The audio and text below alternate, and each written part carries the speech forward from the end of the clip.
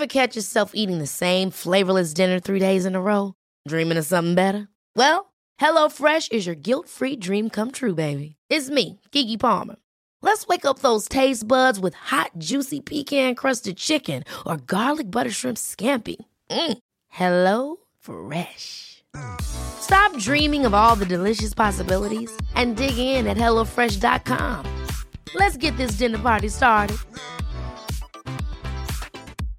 Imagine the softest sheets you've ever felt. Now imagine them getting even softer over time. That's what you'll feel with Boll & Branch's organic cotton sheets. In a recent customer survey, 96% replied that Boll & Branch sheets get softer with every wash. Start getting your best night's sleep in these sheets that get softer and softer for years to come. Try their sheets with a 30-night guarantee. Plus, get 15% off your first order at bollandbranch.com. Code BUTTERY. Exclusions apply. See site for details.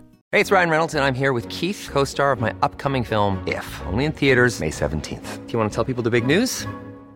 All right, I'll do it. Sign up now and you'll get unlimited for $15 a month and 6 months of Paramount Plus Essential Plan on us. MintMobile.com/switch. Upfront payment of $45 equivalent to $15 per month. Unlimited over 40 gigabytes per month. Face lower speeds. Videos at 480p. Active Mint customers by 531.24 get 6 months of Paramount Plus Essential Plan. Auto renews after 6 months. Offer ends May 31st, 2024. Separate Paramount Plus registration required. Terms and conditions apply if rated PG.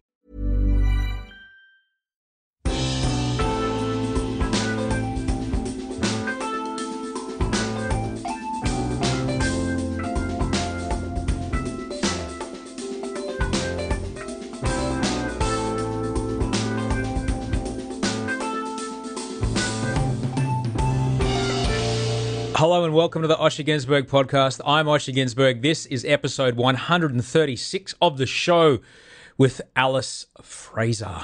She's a writer. She's a comedian. She's very, very clever. You can follow her on Twitter at alliterative, ALITERATIVE, alliterative. On Twitter. Thank you so much for being here. Thank you for all the support that I've been getting on Patreon. You can support the show by pledging a monthly amount, patreon.com/Osher.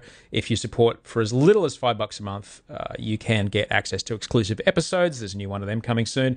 But if you want to donate one-off, that's fine. If you don't want to donate at all, it is also fine. I'm just grateful that you are here. Quick intro this week.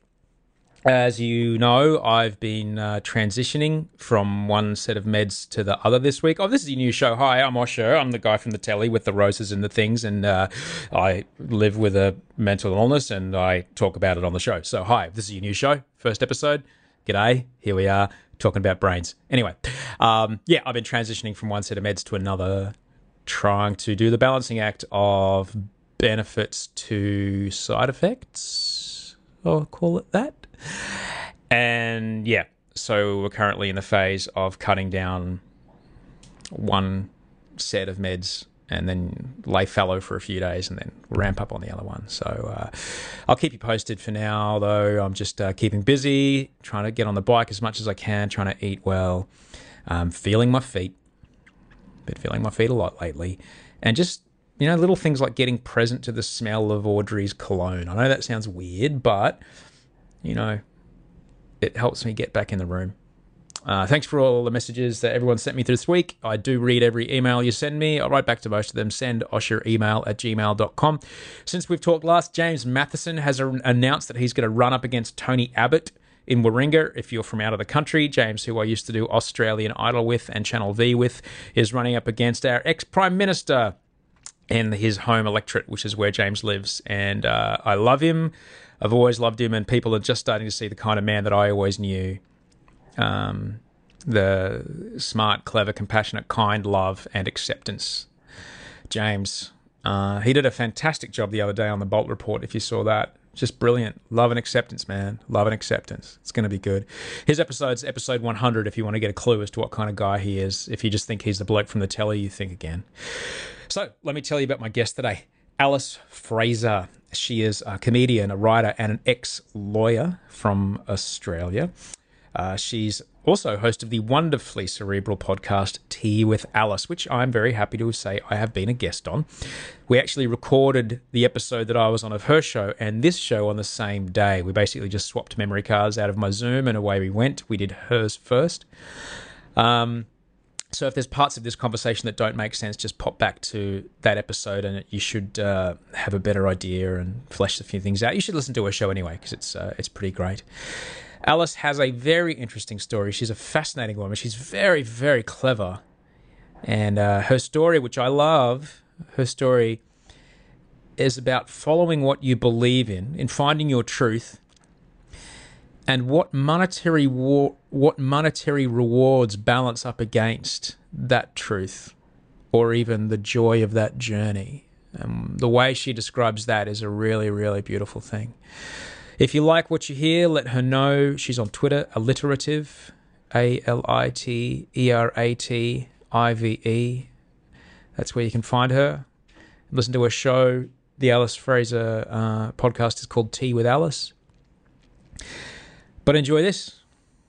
Cups of tea at my coffee table, or dining table actually. We're on the big furniture, the big kids table with Alice Fraser. Hey Alice. Hello, how are you? I'm all right. Fancy meeting you here. Fancy meeting you here. So in the preamble I would have told people what we just did. Yes. And I will point them in the direction of your show, which I'm grateful for because it is such a very different conversation than the one we're about to have.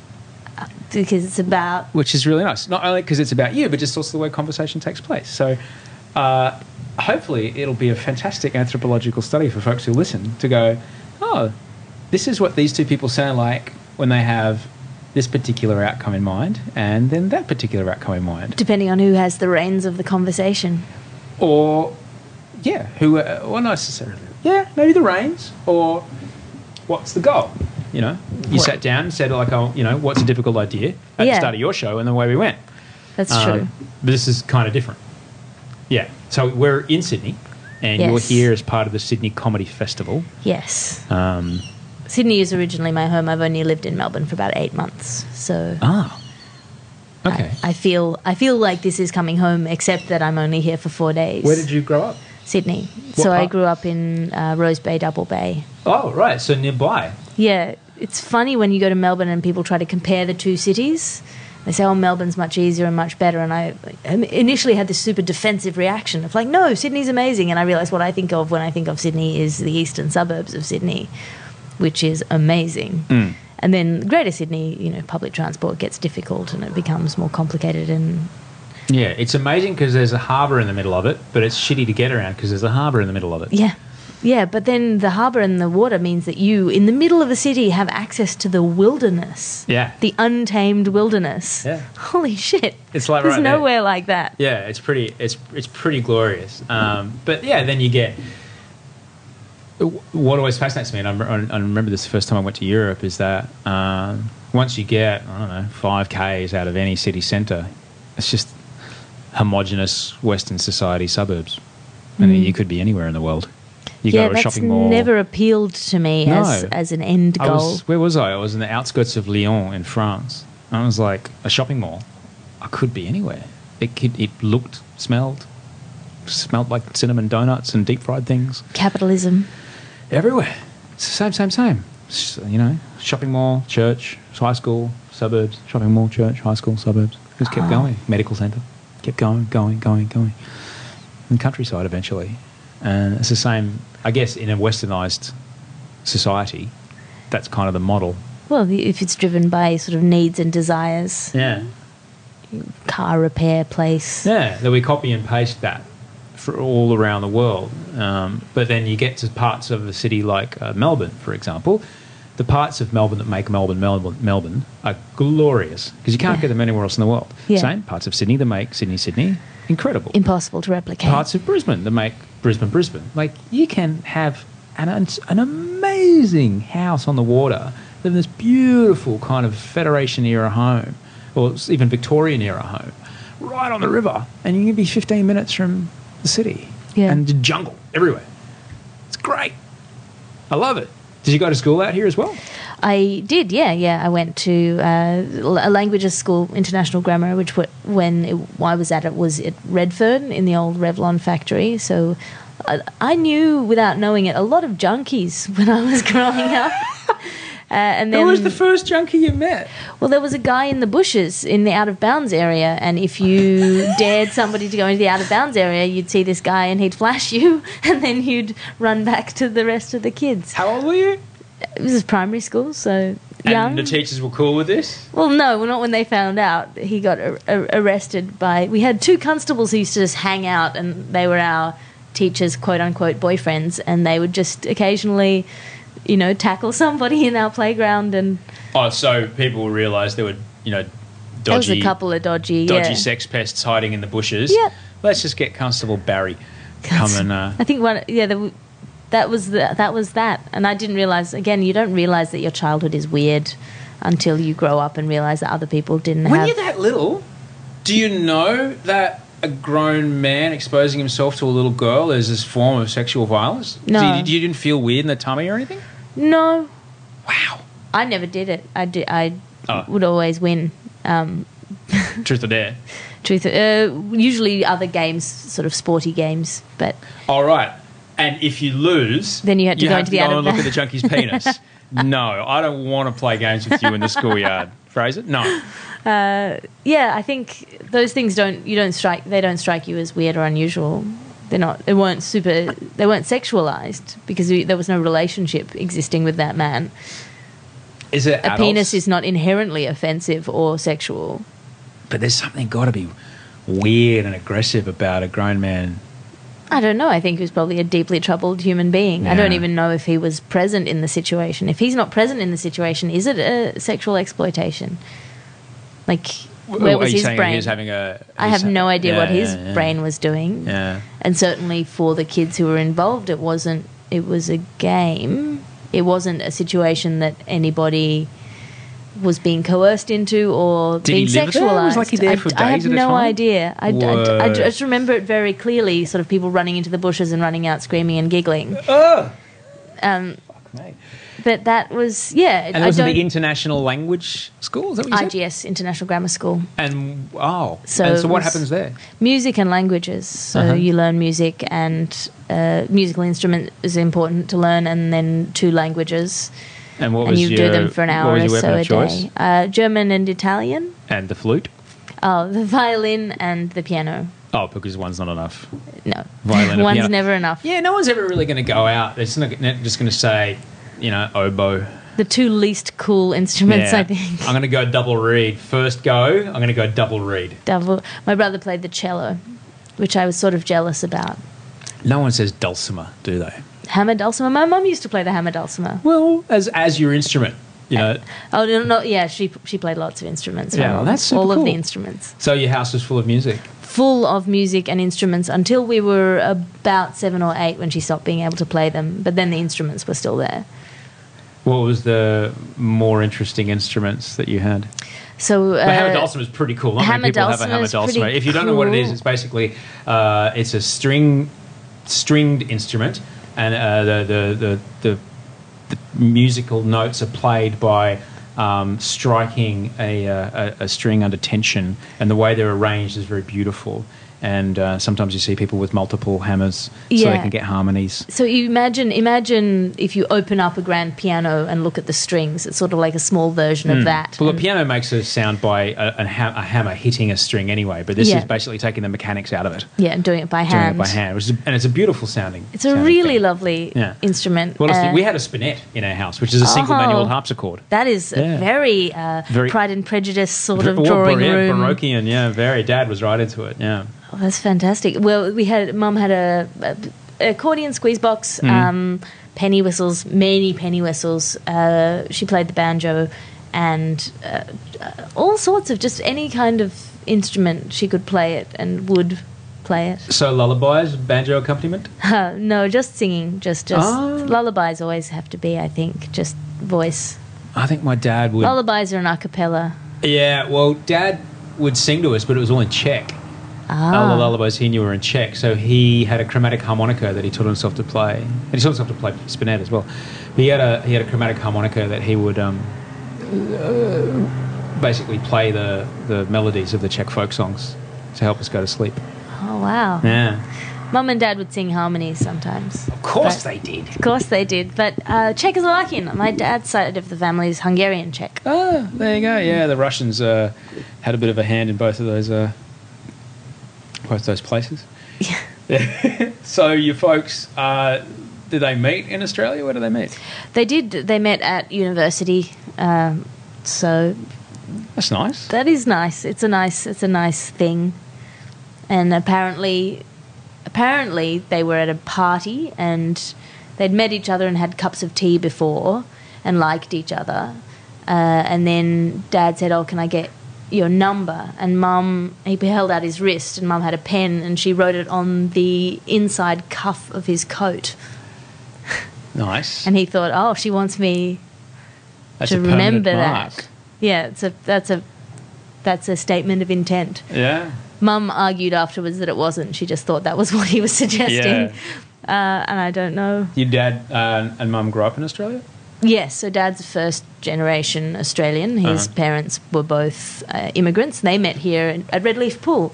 So my grandmother was a Hungarian Holocaust survivor and came out and worked in a shoe factory, and my grandfather was a Czechoslovakian Holocaust survivor, and he was a human rights lawyer and then later became a sort of a businessman, and they met at Redleaf Pool.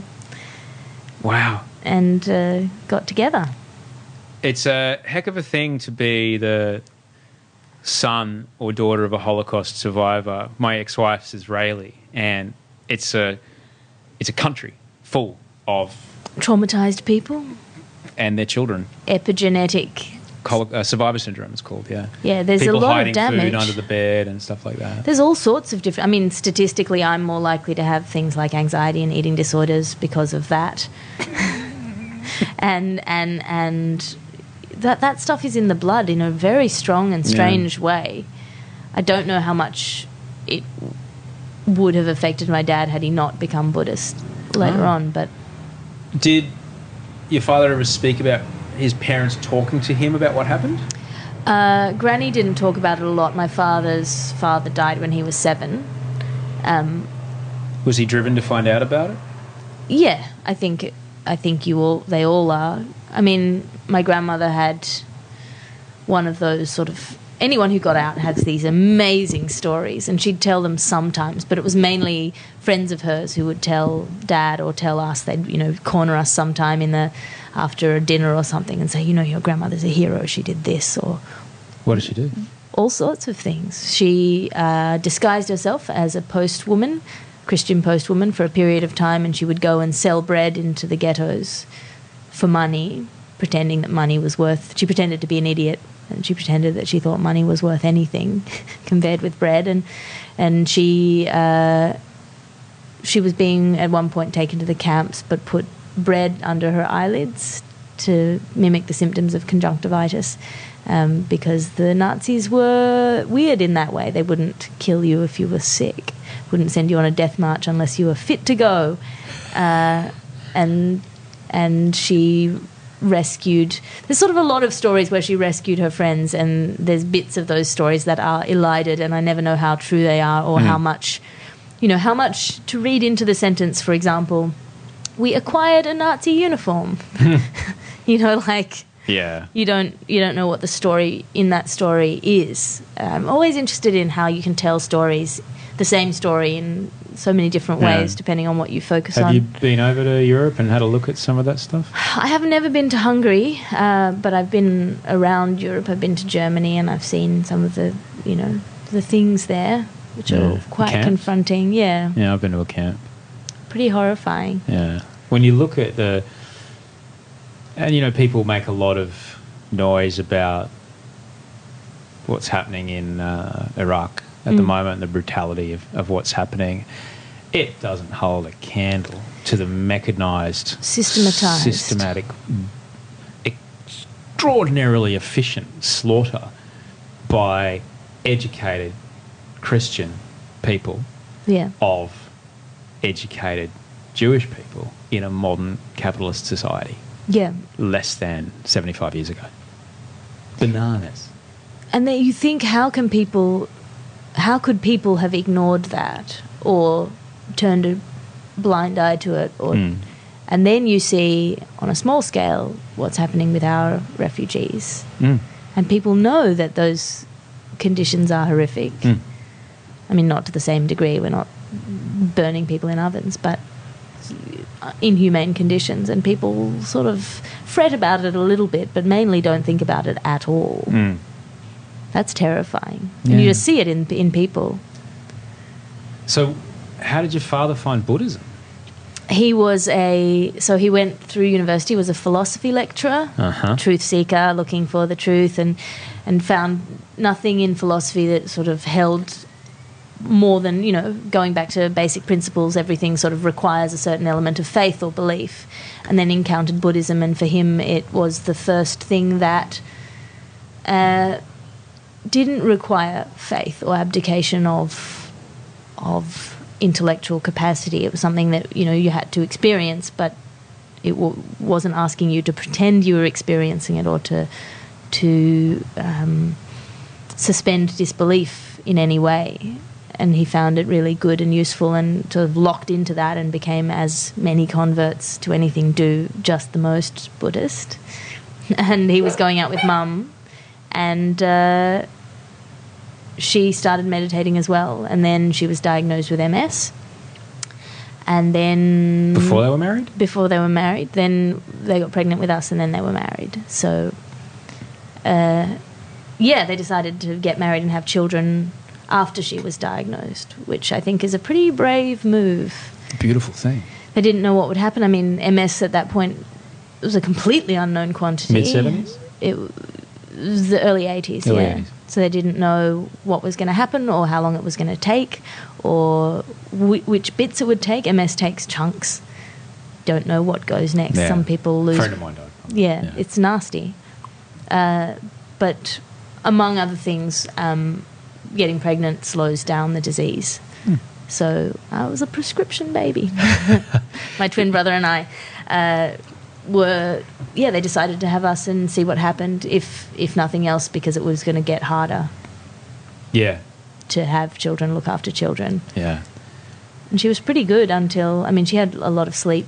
She napped a lot, and she didn't like loud noises, but other than that, Yeah. just normal, good, excellent mum until we were about 10, which I think is enough, That's, So on one hand... that's all you need. On one hand, you've got a dad who's... Like, did your dad ever talk about the Holocaust?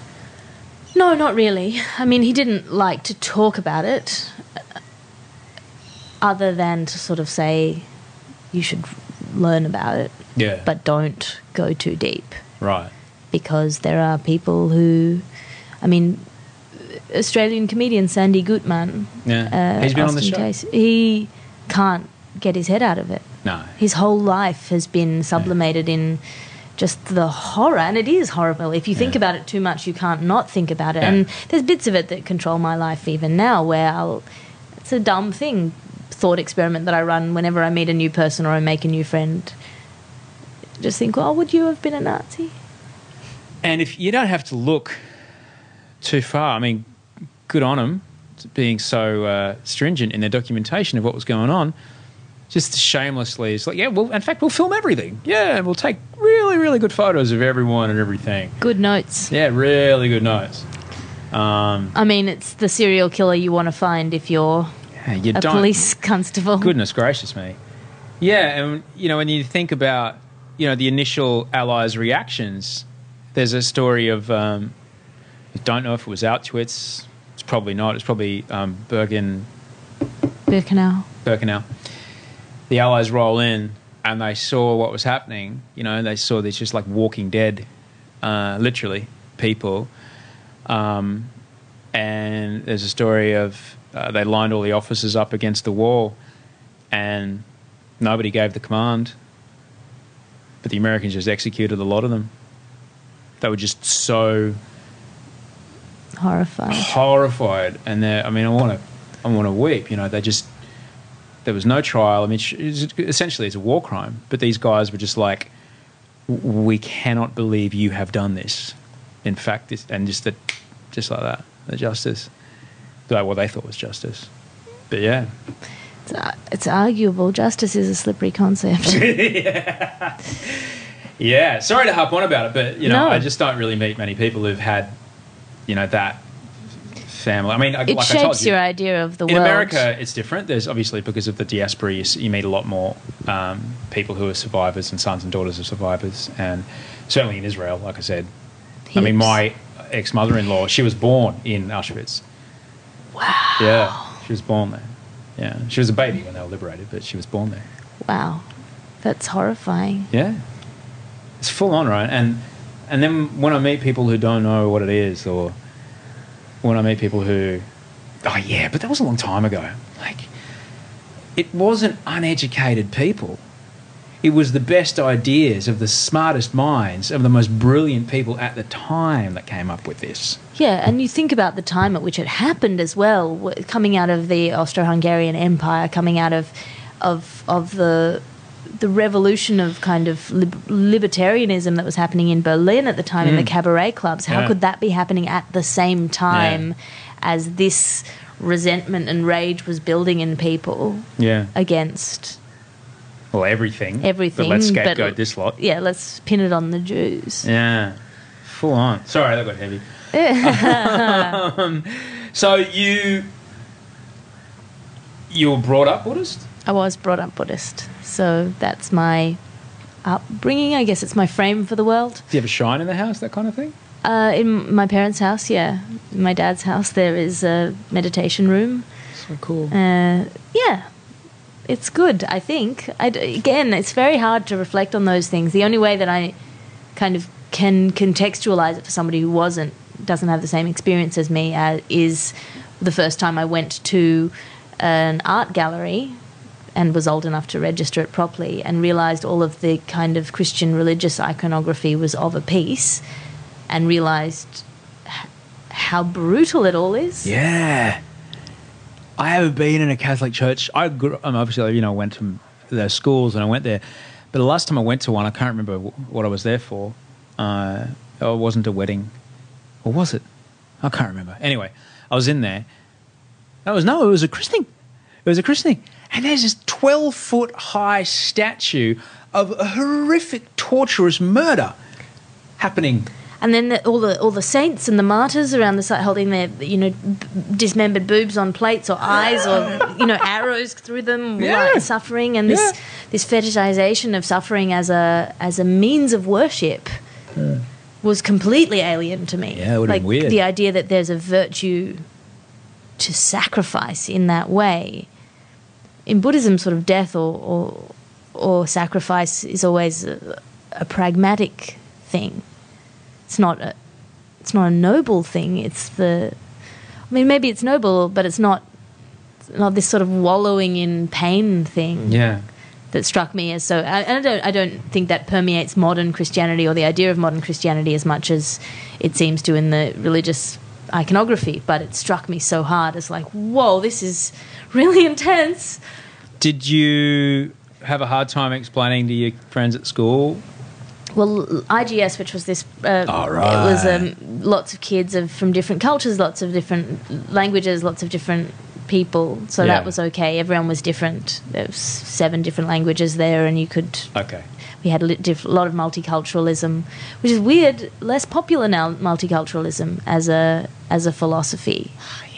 This idea that you go and you eat the food and you wear the clothes and you experience the thing, that's seen as appropriative or upsetting in some way, which is weird to me because the clothes of Buddhist Burmese Buddhism is the strain of Buddhism that I was brought up in. Those are my clothes that I grew up with. So it feels weird to me when I see somebody who doesn't look like they should be wearing the clothes that they're wearing and immediately get piled on as a trivializing or appropriating or ruining somebody else's like an integrity. Indian chief eagle headdress at Coachella. I mean, I think that's slightly different because there's religious significance in that. Yeah, there is. And I would probably find it I'd understand more if somebody's super offended by that, in the same way as I'd understand if somebody was incredibly offended by somebody dressing up as a nun for pornography, or I found it confronting someone who had a comedy show about being a Buddhist monk and he was walking around in the robes of a Buddhist monk. I found that very upsetting because the symbolism of that is... But he wasn't a monk. He wasn't a monk. Huh. I found it upsetting on a sort of a visceral thing because it's a very serious thing to be. So I was like, oh, a bit... What's the difference between Buddhisms, like Burmese Buddhism v. Tibetan Buddhism? A huge as many differences as there are between Christianity and Judaism, despite ostensibly having the same God. Shh.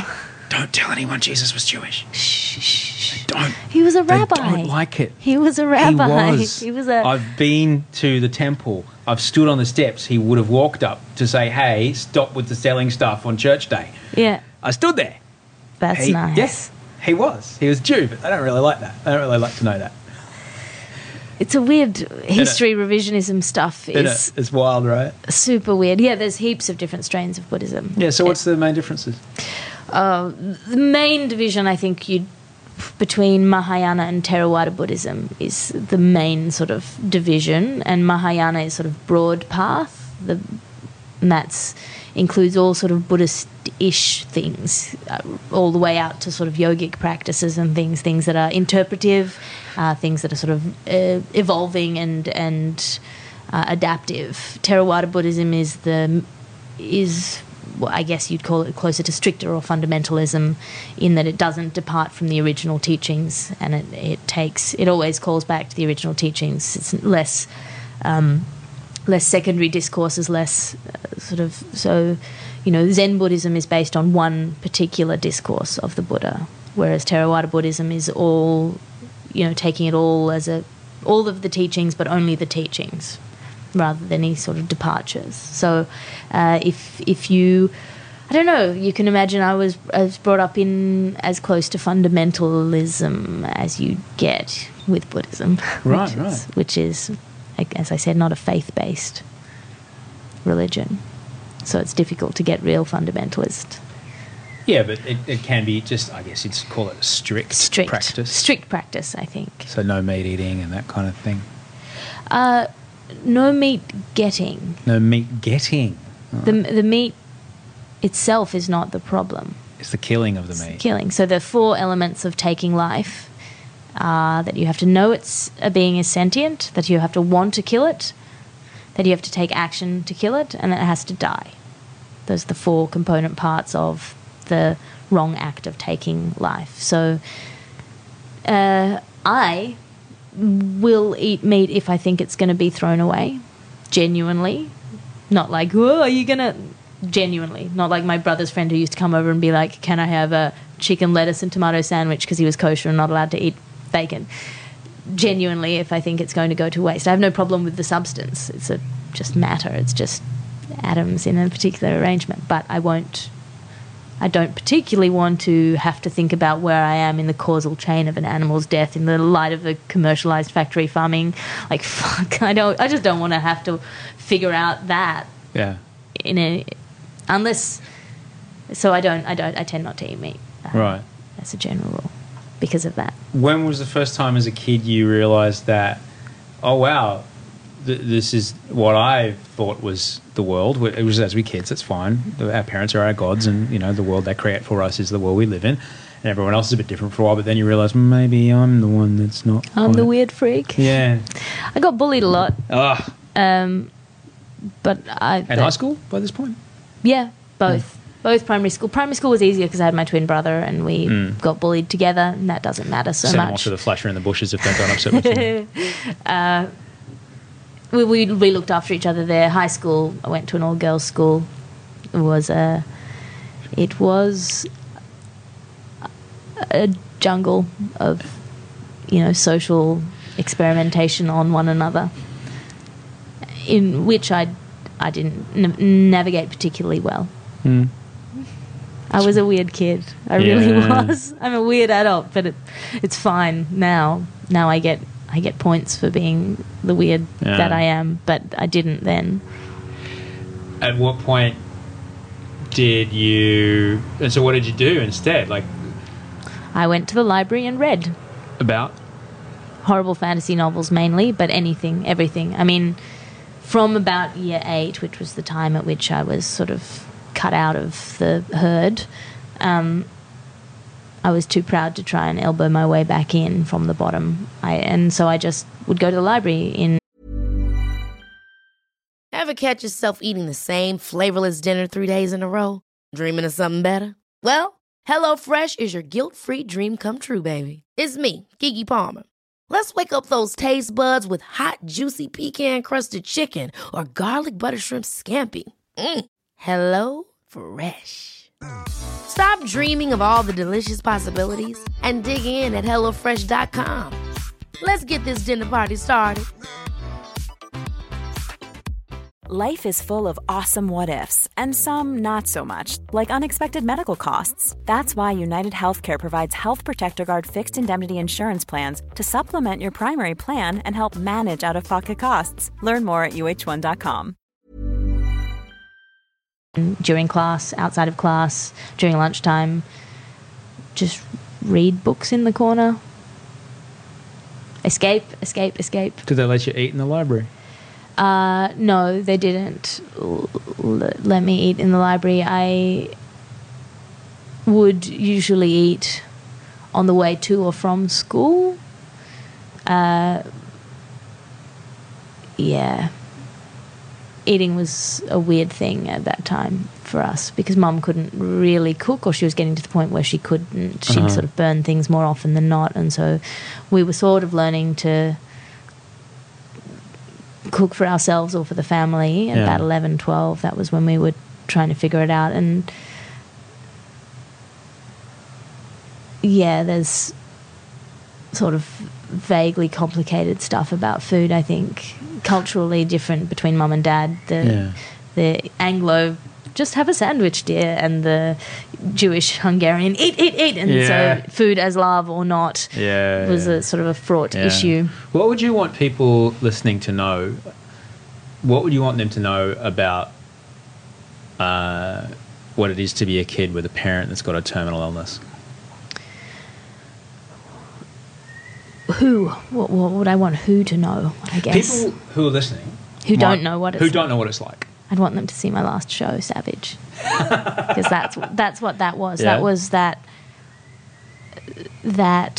I mean, there's a couple of things, but just that you think that the person who you are with is all of their component parts, but it's amazing how much you can take away from a person and still love them as that person and still have them be that person to you, when all of the sort of identifying features that were so important to them in their identity or so important to you in their identity are gone. So I think a good example of that is initiation function. So that's the ability to do what you want to do. So pick up this coffee cup. So in my teen years, we noticed, like, Mum would say she'd go to get milk and she wouldn't get milk. Or she'd say she was going to do something and she wouldn't. And that is annoying. And you think of that as a personality trait, your ability as a person to get things done. I'm the kind of person who gets things done, or is the kind of person who doesn't get things done. It wasn't until a little bit later when she had another brain scan and we realised that that was a part of the brain that was damaged. So she couldn't do things, and it got worse over time to the point where it was not getting milk, it was picking up the coffee cup that was directly in front of her, and you could see that she wanted to get it but she couldn't get it. And I think I had it quite easy because Mum was very calm about it all. She was sort of frustrated and upset by it at various points, but she'd sort of, the worst thing she ever really said was like, "Oh dear." And that was when, you know, she had a tumour that was exploding out of her stomach. Like, it was fuck me. Just, she was very, very stoic and very, just dealt with it very practically. Yeah. So I think it was easier for us, and also that we were all a family and we looked after each other. Easier than it could have been. Yeah. But horrible. So what you're saying, just so I hear you right, that the kid who's in that situation is trying to deal with is loving someone not in the way that you loved your mum or you loved your dad. They're loving them for the piece of that person, that human, that makes them who they are. Doesn't really matter if they can't do this or that or this or that or this or that. Yeah, but that you are, I guess, just coming to terms with death and loss in chunks. Yeah. Rather than all at once, very suddenly. I think my whole teenage years were a process of grieving. Yeah, the preemptive grief. Bits of my mum that had been, that she couldn't play her instruments anymore, that she kept wanting to write things but wasn't able to complete them, that, she wanted to go out but she couldn't go out, or she wanted to, things like not being the kind of person that can go out in public and be sure that you won't wet yourself, or, those things that you think of as integral to your humanity are not at all important. They're not the bits that make you a person. They are things that are sad to lose, though. I don't know. I don't know if it's better or worse to be able to lose someone over 30 years or over one night. I'm gonna say I'll take the slow burn. I'll take the slow burn before it allows me to. I'll take the pain that goes with it at the benefit of having the time to process, make adjustments. When my mum died, I could honestly say I never said anything cruel or mean to her. The only thing I ever regretted was running away to New York for a year, and that was just running away. After she had her first psychotic episode, I was like, I've got to go, because they said it would happen again, but they didn't know when. I thought, now, I have to go now. How old were you? I was 25. Right. And what were you in the middle of at the time? I just finished my degree. I just finished my master's degree at Cambridge University. In the UK? In the UK, yeah. Oh, wow. How does a kid from Rose Bay get to Cambridge? By being incredibly smart. Yeah, right answer! No, I was just a big English nerd. Yeah. And I applied. You were all playing, go and look at the flashing man in the pants in the yard, and I was reading books, and look what happened to me. I was just a big reader of books, and I've always been good on words. At what point did you realise that was within your grasp to go to a university like that? I didn't really. Someone said the application process was due that day, and I was at the university, and I walked into my supervisor's office, my honours supervisor, and I said, "Can you write me a letter of recommendation?" And then I went to athletics training, and I said to my coach, "Can you write me a letter of recommendation?" And he said, "Sure." And then I put them in the envelope on my way home after athletics training and stuck them in the post box, and then went back to finish my law degree, which I really didn't want to do. Then I got the letter in the mail at home, and I read it, and they said, "Oh, you've been accepted pending funding." And then the next letter in the pile was, "You've been given this Commonwealth scholarship." And I walked out the door and I went on the bus. I caught the bus to university from, at that point, Double Bay to Sydney University, and I walked up to the law faculty and I said, "Hey, can I suspend my candidature for the next year or so?" And they said, "Oh, why? You need to have a good reason." I said, "I just got into Cambridge," and I showed them the letter, and they said, "Okay." That's a good reason. And then, because that was the third condition, you had to not be going to any other university. Oh. And then I called my brother on my little Nokia phone, and I said, I just got into Cambridge. And then I realised I wasn't wearing shoes. So, yeah, it was a good moment. It was good. It was a good moment in my life. A buddy of mine he was a research fellow at Cambridge, and I went up there to visit him. It's freaking amazing. It is like living in a book. Stood there and he goes, "See that window there?" I said, "Yeah." He says, "That's Isaac Newton's office." Yeah. That's where he worked on his theories of gravity. Yeah. He was a maniac. He put spoons in his eye to try and distort the lens so he could figure out how light worked. Yeah, well, he was a Tim Ferriss of his day. Self-experimenting. Complete madness. What was it like? I mean, did you see Stephen Hawking rolling around and that kind of thing? I was. Did you hear that Stephen Hawking got pennying banned at the college that he's an honorary fellow at? Pennying is the process of throwing a penny into somebody's drink, and they have to drink the drink before the Queen drowns. But someone pennied his drink at a formal function, and he took it as an insult and kicked up a fuss, tried to get the kid kicked out of university. Didn't work. But then he also had pennying banned at that college for 100 years, which is pretty good. Wow. Yeah.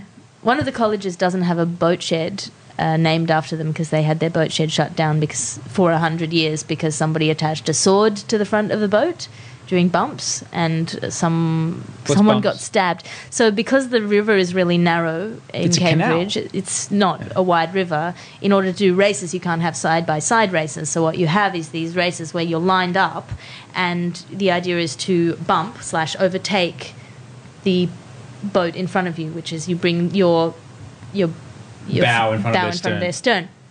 So someone attached a sword to the bow and stabbed a coxswain, and then that whole college. 100 years. 100 years. It's very epic. Pete took me to a pub that had. You probably know the name of it. He took me to a pub that had all the World War II bomber pilots use cigarette lighters and put their names in the ceiling, burnt with cigarette lighters. Yeah, that was wild because there was an airfield nearby where they. We'll pop over the ditch, drop a few bombs on Jerry, and be home for tea and medals by 6. Exactly. That kind of it's so laden with history, almost overwhelmingly. Like everything you look at, you're like, that's a nice pond. Byron used to swim there. And that square where they would meet for duels. Yeah. Yeah, there's still a bridge. The only place in England that's still legal to have a duel is on the bridge between King's College and King's College lawns. Meadows. What was that time like? Like, were you meeting people? Was romance a part of your life at that point? Sort of. In a very tame way, because it was the first time that I had no responsibilities. It's the first time I didn't have to look after anybody but myself. So going wild for me was like, I can stay out as late as I want. I can bring people over with no qualm at any time of day or night. I can have tea with people. I can, it's this very nerdy thing. And I think I went through the whole of the teenage process of relationships in a year, which I wasn't even up to kind of genuine relationships or having sex with anyone. I just did that thing where you just get punched in the face by incredibly painful crushes. You're just like, oh my god, he's amazing, and like you can just. I just did the whole of teenage development in a year and a half, which hurt, emotionally, because everyone else was an adult at that time, and I wasn't in that part of my. I wasn't in that part of my. Did you find anyone myself. trying to take advantage of you in that situation? In naivety, there was one German guy who did this thing where I think it must have been an early version of negging, where he would give me these weird sort of compliment insults, and I think again I was probably even too naive to fall for it. I just was like, he's weird, that's rude. But I think I was sort of protected by my naivety. Yeah. It was an exciting and overwhelming period. What was it like coming back to Sydney after that? Hard. Partly because my friends in the comedy scene here, I wasn't in comedy explicitly. I was in the reviews and improv stuff. I wasn't doing stand-up yet. But the people who I'd thought were very close to me didn't welcome me back with open arms, which was a weird feeling. I felt like gaps had closed or something like that. And that was a strange thing.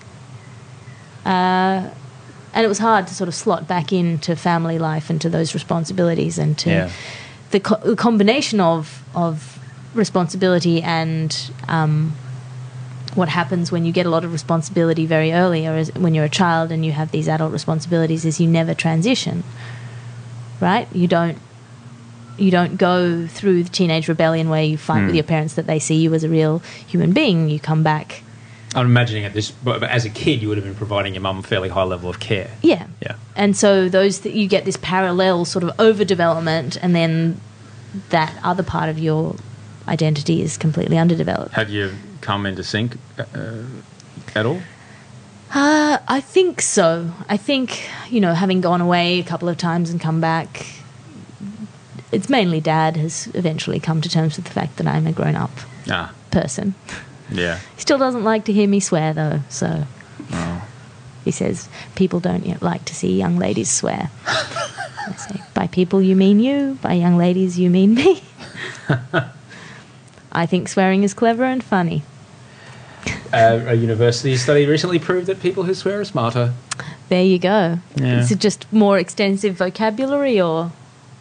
It is a way of looking for. I can't remember it now. Sorry, I've been up forever. But I like to fuck with people on the radio by, bringing fairly mundane ideas, but that have been proven by university studies, peer-reviewed, journal-published studies, and that was one of them. That, swearing is swearing makes you smarter. I like that. I'll have to find it. I'll send it to you. I think swearing is great. It's fantastic. It gives you a whole nother level of emphasis. Yeah. The C word particularly. Which one? The C word. Oh, it's glorious. I love it. I don't know if I can say it on your podcast. No, I said it all the time. I'm actually coming up against this because my dad wants to see the show on Saturday night. Yeah. And I've got a song where I say it's about, don't trust your gut, don't trust your heart, don't trust your cunt, don't trust the government, don't trust feminism. But I don't know what I'm going to do. Because I make jokes when I do a little bit of a disclaimer before. I say, hey, who's okay with the word and who isn't, and, I'll tell you when to block your ears and that. And, of course, the night my dad comes, I won't sing that word. I'll make a different word, but it will be less funny because that's a fact. It's just a better word. All the other words for vagina are weak and flaccid. I implore you to have that conversation with your dad from the stage. Right, sure. I implore you to say, Dad, I love you. And this thing that I do, that is what I love. I stand on stage and I make people laugh, and people pay me money to come and do this, Dad. I make them laugh because I say this word. Yeah. And they're all cool with it. And everybody, my father's never heard me say this word. And you're about to hear me say it to him for the first time. It'll be the greatest freaking moment you could possibly give that audience. It'll be amazing. I've had other nights. My dad is supportive. He comes and sees my comedy, but he just doesn't like the swearing. And I still do it. I'll cut a few ones out. It's good because I know which ones are necessary and which ones aren't. Yeah. I do love a good... and thankfully, Audrey pulled me up about it. Audrey was like, she's like, a lot of your swearing is very, it's, bitches and motherfucker and cunt and very women-based. Oh, yeah, you're right. Sorry. I have to figure that out. I have to sort that out. And so I'm working with cousin fucker lately. It's a pretty good one. That's a good one. Because it's like, I mean, you go to other languages have some really good, don't they? Arabic swears, amazing combination curses. of family, sex, and blasphemy and animals. My dick on your God is one of them. Oh my goodness! Yeah, how do my you... dick on your God. Or the sound of the wind through the flaps of your sister's cunt is another one. The sound of the wind. I bet if anyone speaks Arabic, please, I want to know how to say that. I want to know how to say that. And they're good. They're good visceral ones. Yeah, I'm sure the consonants are just really chewy too. I think that's my favourite part about swear words is how chewy they are. Well, my granny could swear in Hungarian. Bless her. For 2 minutes without repeating herself or stopping. My grandmother does exactly the same thing. In Czech, and there was something else about that. There's a really heavy religious ones. The one that Granny, her the start of it was always which apparently has something to do with a horse's penis. I don't know. And a kid. Amazing. So good. Yeah. Fuck. cunt. It's really not that. It doesn't hold Weak. a candle. You want the old school, like, Yeah. The sound of the wind through the flaps of your sister's cunt. like so good. That is so good, man. Oh. Well, it's like your brother is your uncle or something. Ooh. Yeah. Or your brother's your father. So that kind of thing. All of the Brother's your the father ones means that are he like, fucked your mum. Yeah. Ooh. there's all sorts of there's complicated. an Arabic one? Yeah. Damn. There's sort of complicated family ones. We've really got to pull Arabic our socks is up good. as a We society. do, just like things. Yeah. Maybe you should Proper- maybe you should preface the song with, this is nowhere elaborate- near as good as some Arabic ones. Yeah.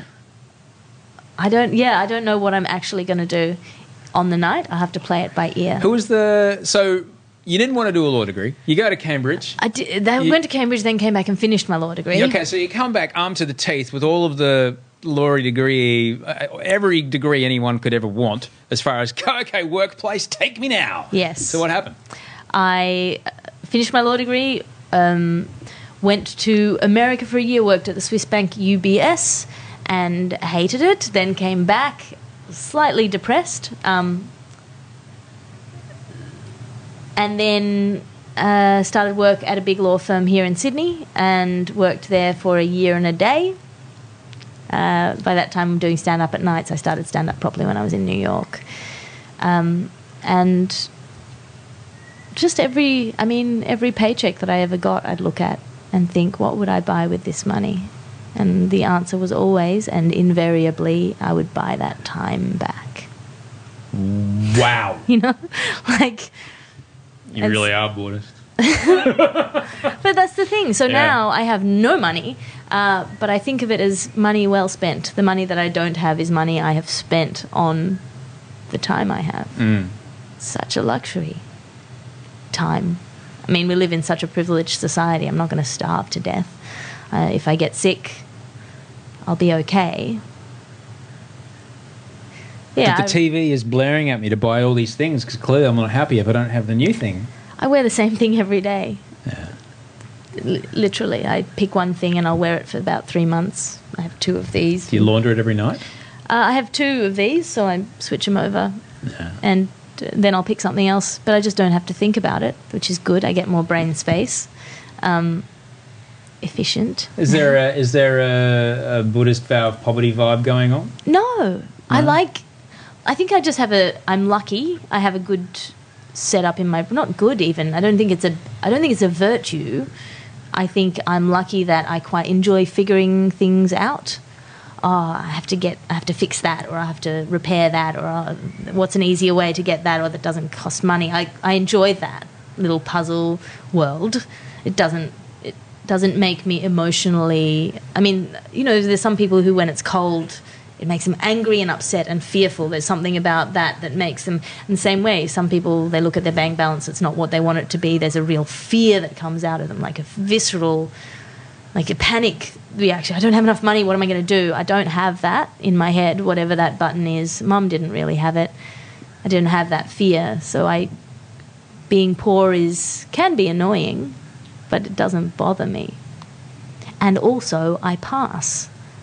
I'm lucky. When I was in Cambridge, I was there on a scholarship. I had about £2 a day to spend, but nobody knows that. The way that I speak, the way that I look, the way that I behave is all. It means I get a lot of the side benefits of being wealthy without actually having to have any of the money. I can move in certain society elements. I know how to dress, or if I have to. So I don't get that thing that happens to people who are brought up in lower socioeconomic groups where they're constantly having to fight their way out of that box. I get the assumption that I'm wealthy, which does quite a lot. A lot of being wealthy is not actually having money. It's the assumption that you're wealthy and the things that you get as a result. I can go and take my laptop and work in a 5-star hotel lobby and no one will kick me out. Do you? Yes. On the reg, it's a very nice place to work. You know, nice toilets. Yeah. You know, often free Wi-Fi. It's fine. So, Nice place to take a meeting. nice place to take a meeting. I'm just downstairs to the Four Seasons. Come and meet me in the lobby. Come meet me in the lobby. We'll go to the cafe there.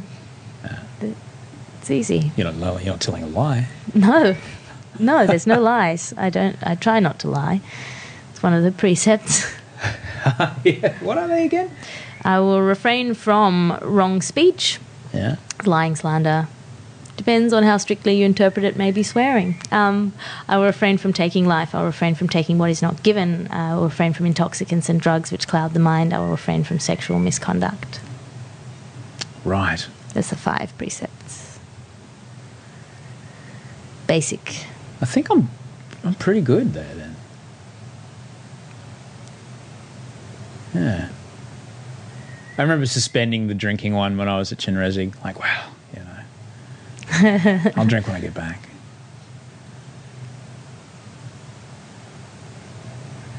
Yeah, I should really get back into it. Buddhism or drinking? Yeah, no, God, no, I had to stop doing that 6 Too years good ago. at it? Not drinking? Too good at it, drinking. No, I was terrible at it. It made bad things happen that I could no longer control. That's no good. No, it was not good because I was not the person making the decisions. There was somebody else that lived inside me that would come out and make decisions that I then had to live with, and that was very difficult. Yeah. So I had to give it away. Let me rephrase it. I got to give it away. I was very lucky that I had the opportunity to give it away. There's many people that don't. Many people just keep going. They don't get the chance. No, they don't see. Well, some people don't have a problem with stopping.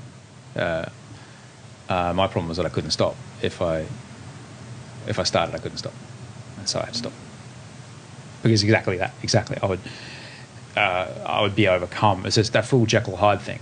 I would be overcome with this other that would say and do things that I would find me sitting here in front of you would find abhorrent. Abhorrent. But I would do them. Yeah. And say them. And then I would have to live with these choices. And it was, yeah. No life's good. better without it. Yeah. Yeah, I'll never say never, but I haven't, so I don't know. I think it's probably too late for me to start drinking. You know, Yeah. I wouldn't have any of the coping mechanisms that people have. So what does an alcohol-fueled social society look like from someone who's never drunk?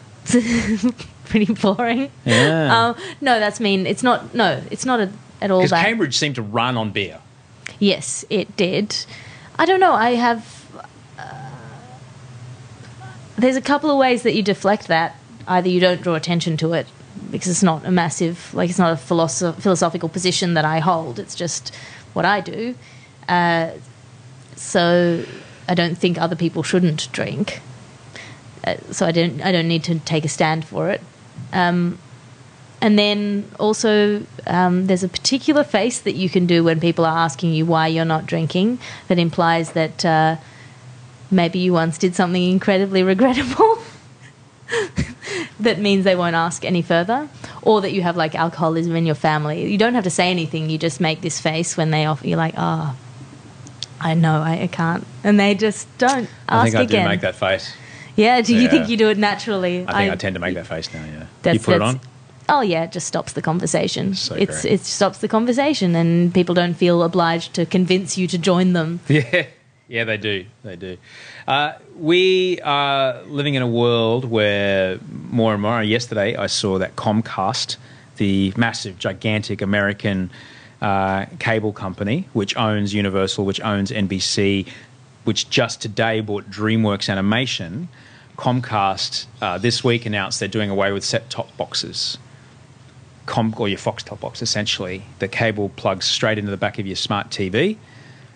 Comes down HTML5, so you don't even have to be on Comcast broadband to be a Comcast subscriber. So Whoa. We are living very rapidly into an age of independent digital broadcasting, networks not being a thing anymore.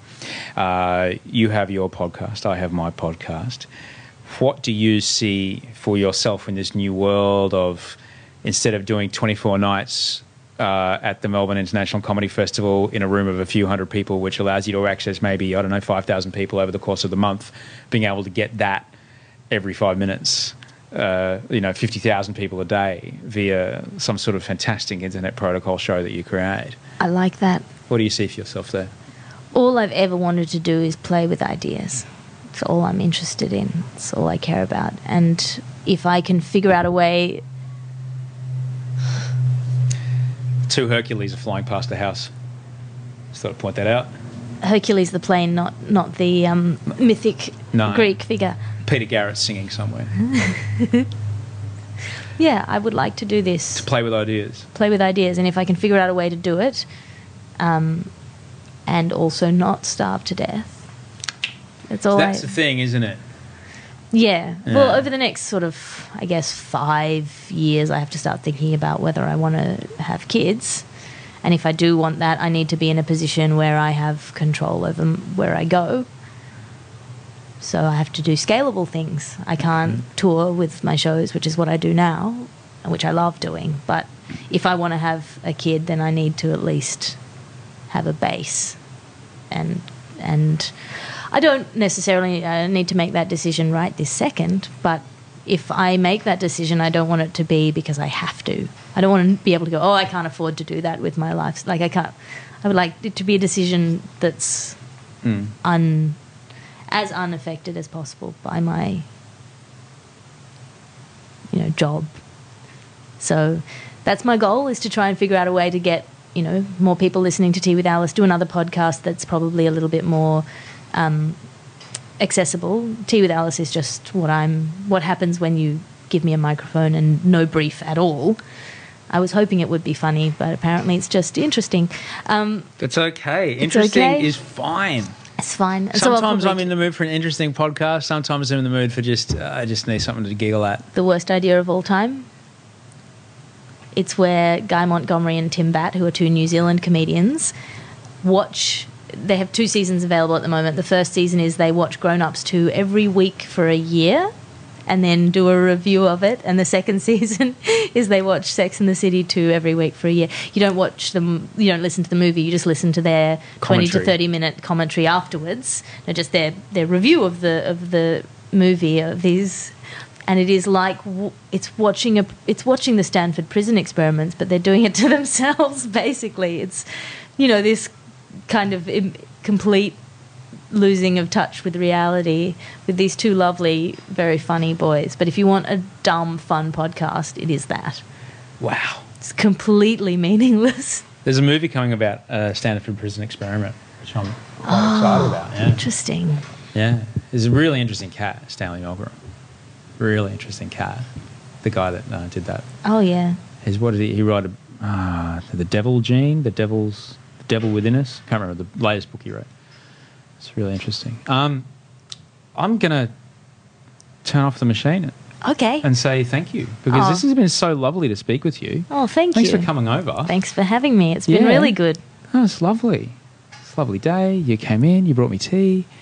Thanks heaps. Thanks. I'm just going to take your photo, okay? Oh, okay. Don't worry, you look beautiful. Thank you. All right, it takes a very quick amount of time. All right, 125th of a second, to be honest. Oh, magic of photography.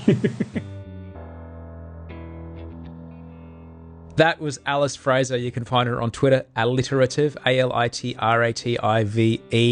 Let her know that you heard her on the show. If you like this show, you feel like you want to support it, the least you could do is tell a friend. The most you could do is support the show on the Patreon page, patreon.com/Osher. It allows me to do things like hire Andy Marr, who's been producing the show for me and is doing a sensational job. I'm sure you'll agree. I've got a split. I've got to get on a plane to Brisbane, despite the fact that there's somewhat of a hurricane closing in on Sydney right now. So we'll see how that works out. Until I talk to you next week, thank you so much for listening. Sleep well and dream of beautiful things.